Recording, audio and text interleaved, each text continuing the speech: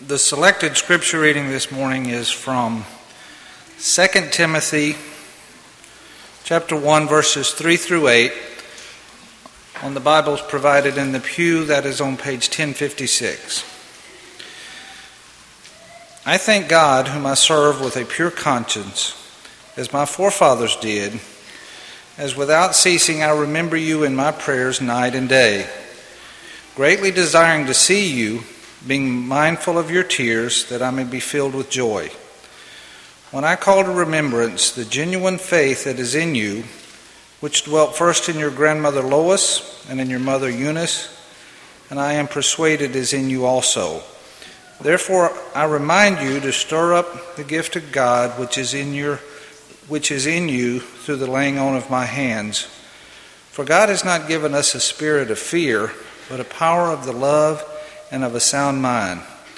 Therefore do not be ashamed of the testimony of our Lord, nor of me his prisoner, but share with me in the sufferings of the gospel according to the power of God.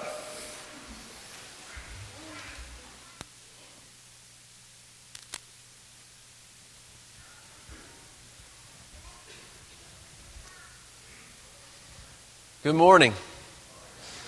Man, it is good to be together today. And if you're our guest, we're so glad you're with us today. Wasn't it nice to get some rain this weekend? It kind of cooled things down. I did something yesterday that I haven't been able to do in several weeks, and maybe you can relate. I went for a walk. It actually felt like you could go outside and do that. It was the first time, too, that we'd taken our new little baby outside, so that was kind of neat. And we took him outside for a walk, and Laura was all concerned that he'd get allergies and stuff, so give her a hard time when you see her about that. Well, I'm glad you're here today. If you didn't get a worship outline, a worship handout, you might want to take just a minute to maybe track one of those down. This morning, in your outline or in your handout, you'll see a sermon outline that basically is a guidepost or a guide map throughout the lesson this morning, and it'll kind of serve to keep us on track and to make sure that when you leave here, you know what the lesson was about. You might not remember anything that I say, but maybe if you've got something in writing, you can at least show it to somebody when you leave and say, this is what that guy was talking about. When you hear the word legacy, what comes to mind?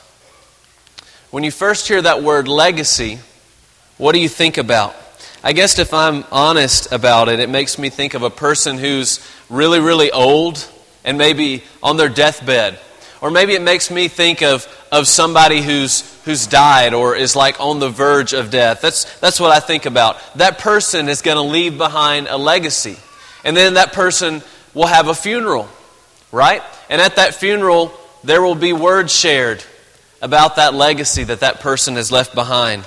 Maybe when you think about a legacy, you think about your grandparents, those iconic family members who've lived these full, enriched lives. Maybe you think about them when you think about a legacy, but isn't a legacy much more than those things? Does it really mean when we're talking about a legacy that I have to be a granddad in my 90s? Do I have to be a granddad in my 90s to have a legacy? It's not just kids or grandkids, is it? Having a legacy is having a reputation. A legacy is your name. It's the way that you'll be remembered. That's a legacy. So then the real question is, how do you want to be remembered? How do you want to be remembered?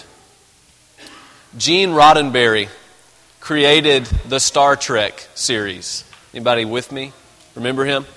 Gene Roddenberry created the Star Trek series, and when he died, he willed that his ashes be flown into outer space on a Spanish satellite and shot out as the satellite orbited the Earth. And so now there's some dead guy's remains out there floating in space. That's kind of weird, right? Harold West believed in vampires, and he left exact instructions concerning what to do with his body when he died, including, my doctor is to drive a steel stake through my heart to make sure that I am properly dead. Isn't that crazy? Harry Houdini, most of you guys know who that is, was considered the greatest magician and escape artist of his era, and possibly of all time. He died in 1926 from a ruptured appendix, and he left his magician's equipment to his brother Theodore. his former partner who operated under the name, he performed under the name Hardin. He left rabbits that he pulled out of his hat to the children of his friends. And then, this is kind of interesting, he left his wife a secret code, 10 words that he chose at random, that he would use to contact her from the afterlife. His wife held annual seances on Halloween for 10 years after his death, but Houdini never appeared. This one might be the craziest one of all. This is the craziest way of all, I think, to be remembered. There's a man named S. Sanborn. He was an American hat maker. He died in 1871, and he left his body to science. His will stipulated that 2 drums were to be made out of his skin and given to a friend on the condition that every June 17th at dawn, he would pound out the tune Yankee Doodle at Bunker Hill to commemorate the anniversary of the famous Revolutionary War battle. That's crazy, right? That's crazy stuff, but how do you want to be remembered? How do you want to be remembered? Isn't it incredible that Jesus, the Son of God, left us a will? Because there were some things that He wanted us to know about Him. There were some things that God wanted us to know about Himself. And He left us a will, and if we'll follow that will will lead us into an inheritance that He's also left behind for us in heaven. What about you, though? How do you want to be remembered? In other words, what kind of legacy do you want to leave behind? Very quickly, turn with me to 2 Timothy chapter 1. We just had it read just a moment ago. But if you're not there, 2 Timothy chapter 1. You may or may not know much about what's going on here in the book of 2 Timothy, but just so we're all on the same page, the Apostle Paul is older now. He's an older man, and he's writing this letter to a younger preacher by the name of Timothy. Timothy is very important to Paul. In fact, in verse 2, Paul calls him his beloved child. That doesn't mean that Paul is Timothy's father. Paul's not saying he's his dad, but Paul is saying that he's like a son to him. He'd call him a child in the faith that Paul helped raise and train. And so here's Paul, this older man, and he's approaching the end of his life, and he's writing to this younger man that he cares very deeply about. So let's pick up in verse 3. I thank God, whom I serve with a pure conscience, as my forefathers did, as without ceasing I remember you in my prayers night and day, greatly desiring to see you, being mindful of your tears, that I may be filled with joy, when I call to remembrance the genuine faith that is in you, which dwelt first in your grandmother Lois and in your mother Eunice, and I am persuaded is in you also.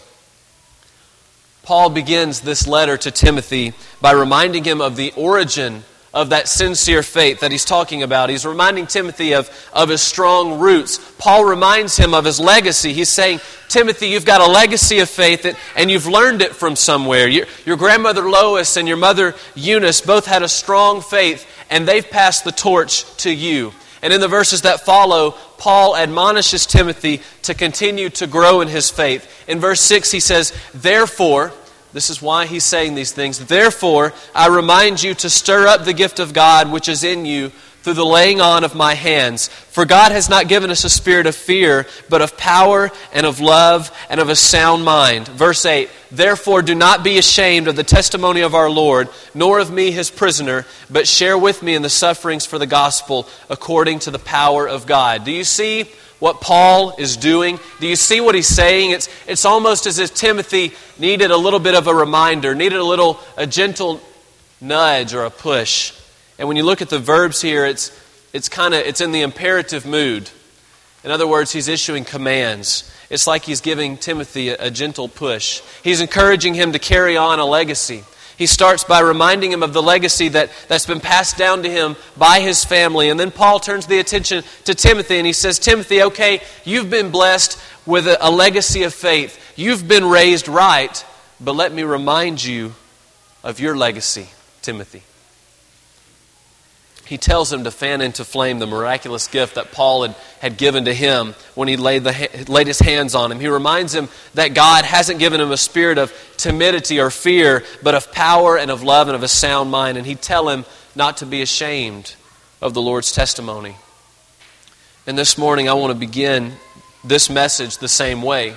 And just like Paul reminded Timothy, I want to remind all of you, and I want us all to be reminded of the fact that we have a legacy at stake. Your legacy is important. And whether you're a first-generation Christian or a 10th-generation Christian, or maybe you're not even a Christian yet, your legacy is huge. We've all got a legacy. Okay, so we've all got a legacy, so what? What's the point? If everybody in here's got a legacy, what's the big deal? Does my legacy really even matter? And why? Here's why. It's because people are depending on our legacies. People are depending on your legacy. And so today I want us to notice 4 groups of people that are depending on your legacy of faith. The first group is this. First of all, this morning, your family depends on your legacy of faith. You can write that on your outline if you'd like to. Your family depends on your legacy of faith. I want you to take your Bibles and turn to the book of Judges chapter 2. The book of Judges chapter 2, we'll pick up in verse 7.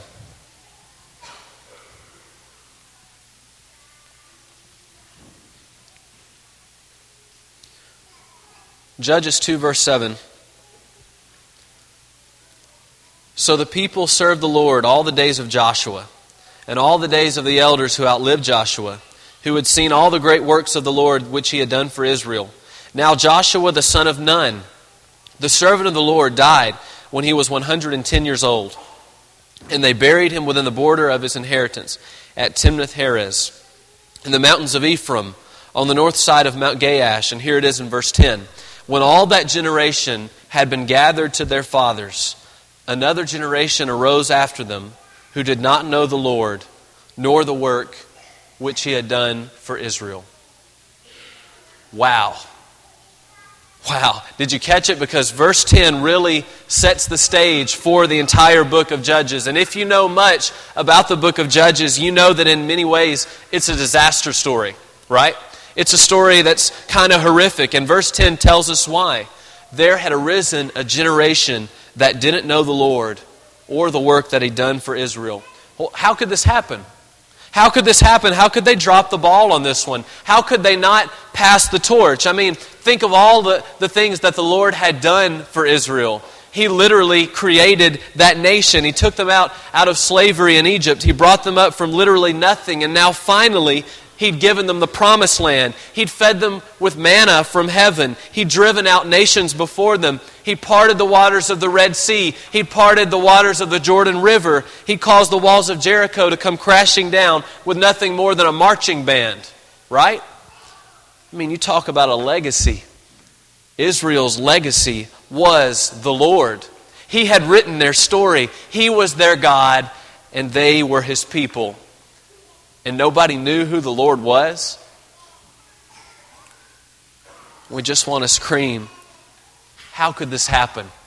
How could they not know the Lord? How could they not know the Lord? Yet here we are, thousands of years later, and we face the same problem. Parents, are you passing the torch? If I were to ask you, what do you want most of all for your kids? I have a feeling that probably the answer that would appear the most, that we'd hear the most, is we'd say we want them most of all to be faithful to the Lord and to spend eternity with Him in heaven. You can have the most faithful parents and the most faithful grandparents in the world. But how long does it take for a legacy of faith to suffer? One generation. How long does it take? You could come from a family of spiritual giants, but you think about this. It only takes one generation for Christianity to disappear from your family. Are you passing the torch? Do your children know the Lord or the work that the Lord has done for them and for you? Do you ever talk to them about how they're doing spiritually? Do you help them work through their questions about their faith? Do you pray together? Do they know just how important that this church thing that you do twice a week, do they know really how important that is? Ephesians 5:15 through 17 says, "Look carefully then how you walk, not as unwise, but as wise, making the best use of the time, because the days are evil. Therefore do not be foolish, but understand what the will of the Lord is. I want to pause here for just a minute, and I want to show you a powerful video that a fellow minister in the Churches of Christ created. And I think it really drives home this point in a very powerful way. The video is called Redeem the Time. So, guys. I have 676 weekends left. I have 364 weekends left. 624. 276 weekends. 520 weekends. 468 weekends left.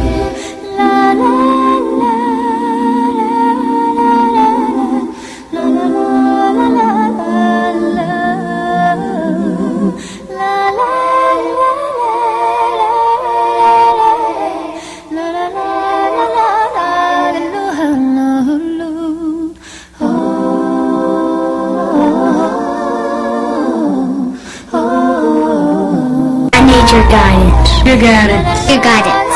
I need your example. Your symbol. I need you to help me connect. I need you to help me connect with the life-changing power of God's Word on a regular basis. On a regular basis. On a regular basis. Take me to Bible class. Take me to Bible class. Take me to Bible class. Take me to Bible class. Help me to know God by learning from teachers. Those who want me, who love me.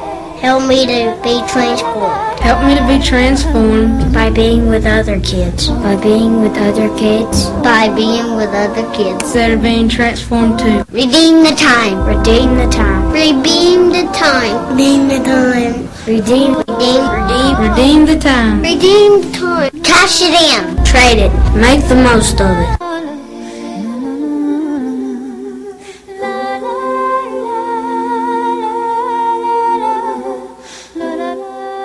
Your family depends on your legacy.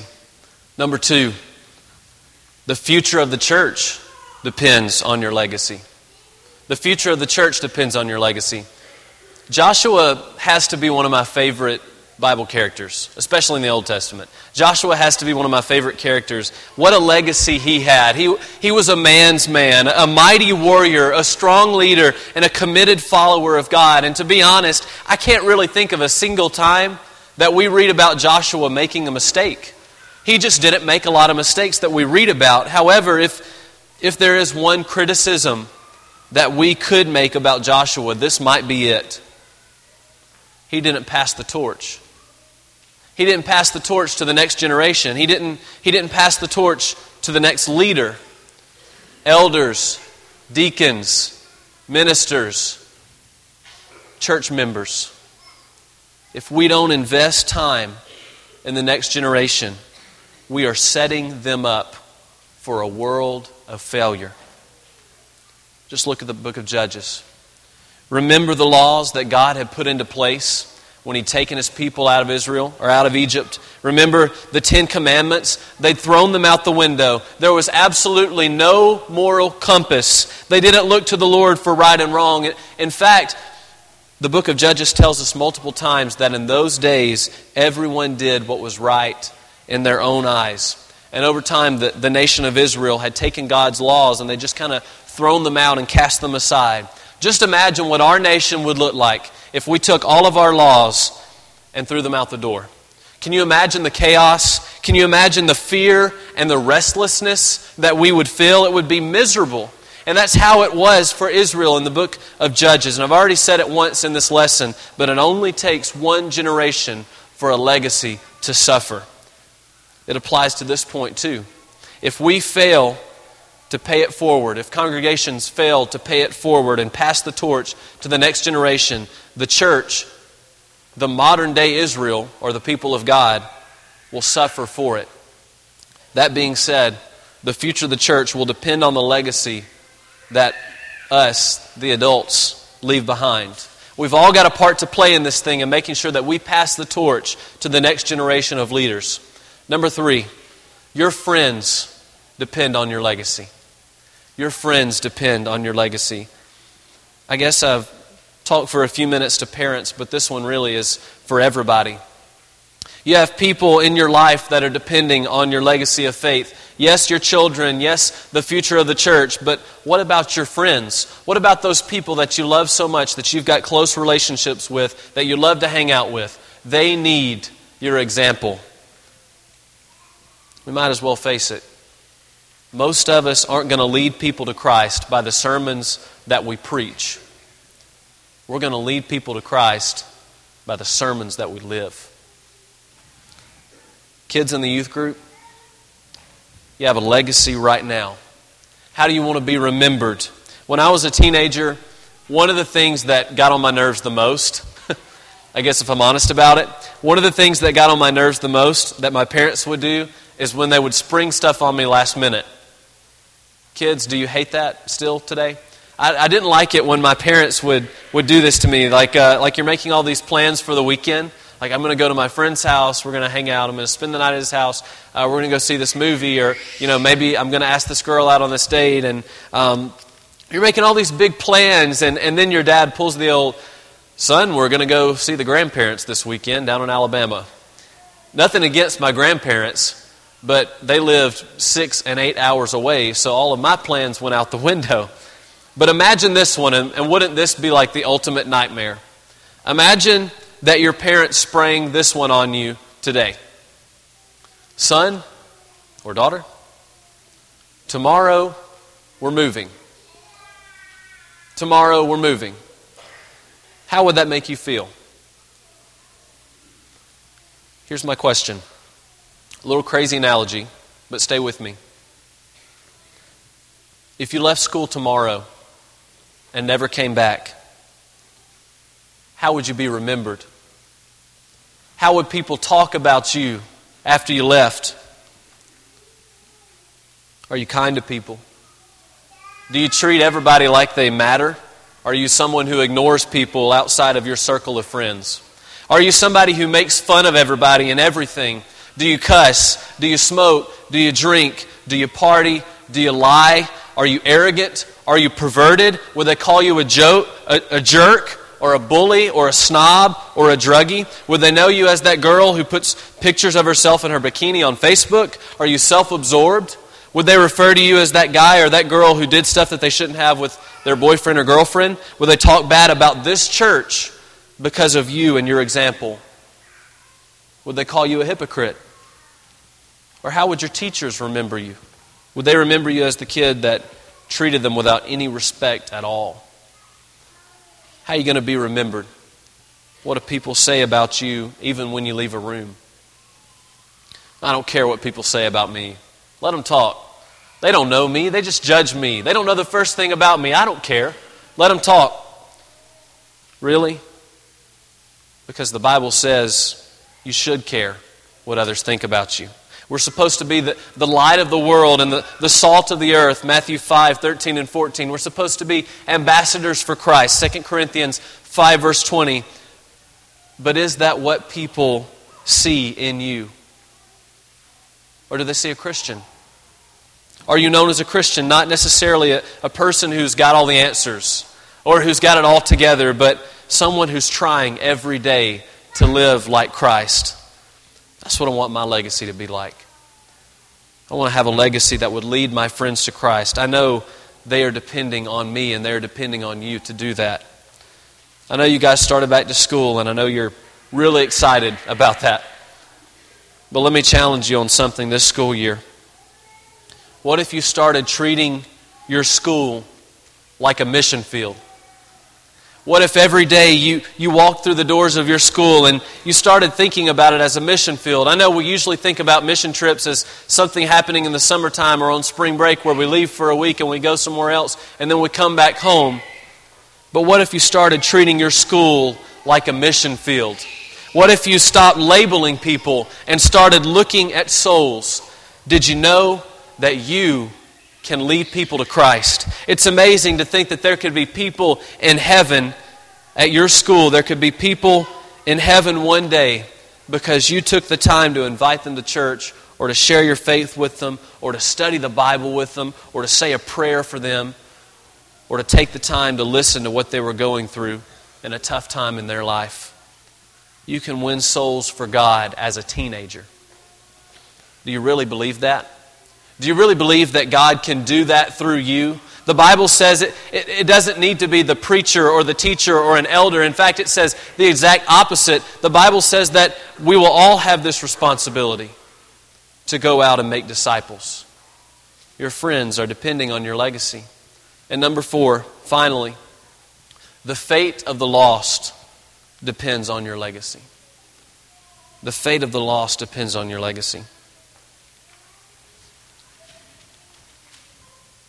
I can't put into words how much that what I'm about to share with you weighs on my heart.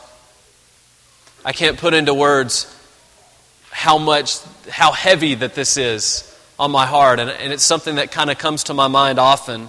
We don't say it bluntly,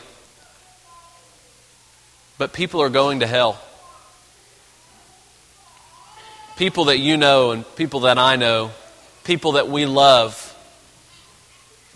people that are lost. And the only message that can save them is the message that's been given to us. Does that sink in with you? Wow.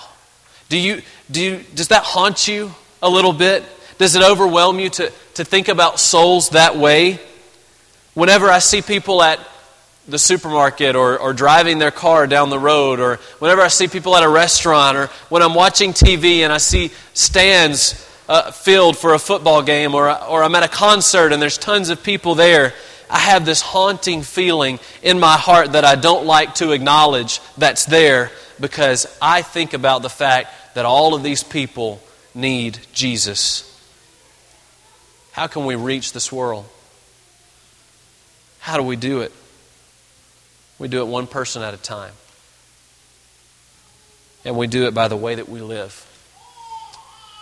Eternities are at stake. Eternal destinies hang in the balance, and the fate of the world depends on the legacy that we leave here for people to follow. Our time is going away quickly, but a few things very quickly before we can conclude. The first one I stole from Matt Collins. I want everybody to write down the name of one person that you want to lead to Christ this school year. Write down the name of one person that you want to lead to Christ this school year.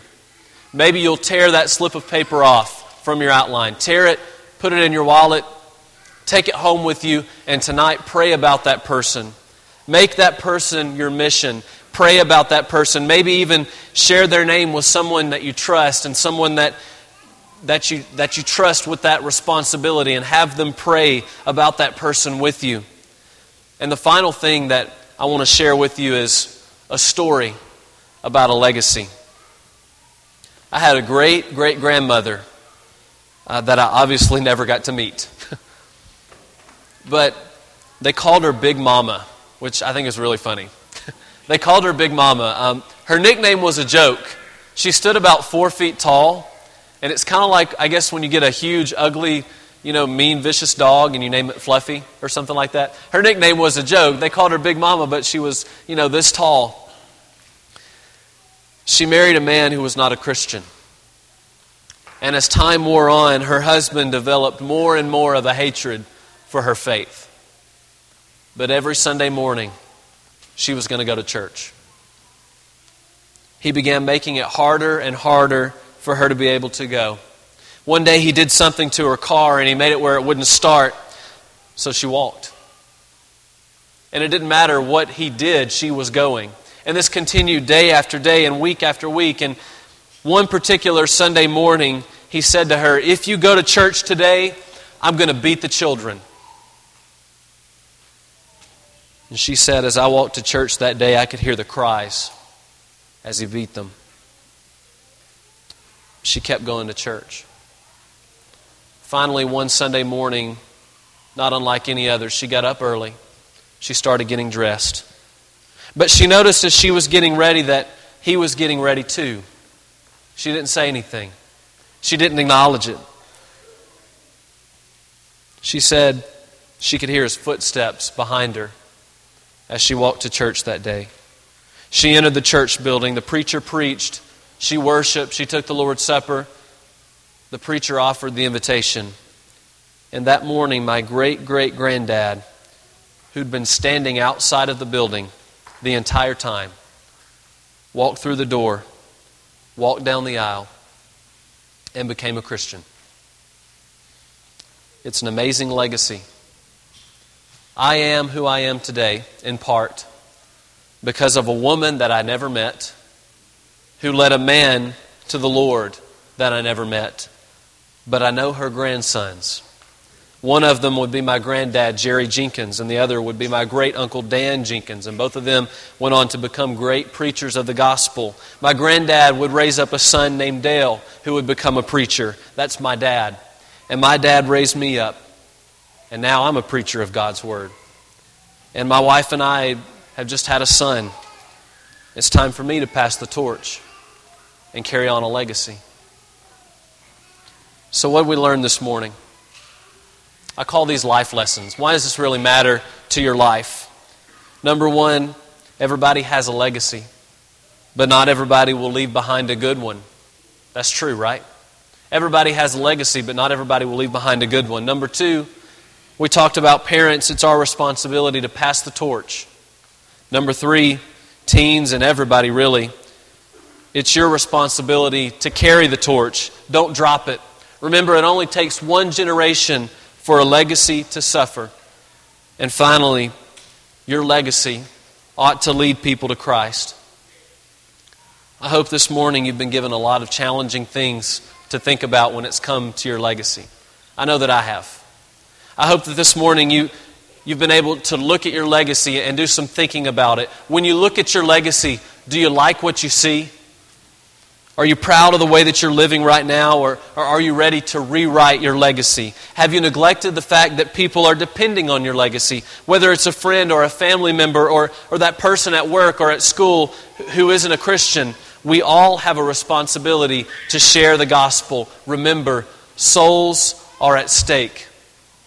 Do you need to become a Christian this morning and change the destiny of your soul?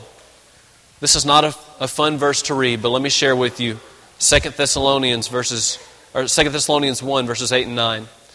It says that vengeance will be taken on those who do not know God and on those who do not obey the gospel of our Lord Jesus Christ. These shall be punished with an everlasting destruction from the presence of the Lord and from the glory of His power. I can't sugarcoat that, no matter how hard I try. If you want to make your legacy right with God, we want to give you that opportunity. Please come as we stand and sing together. Restore my spirit, Lord, I need restored.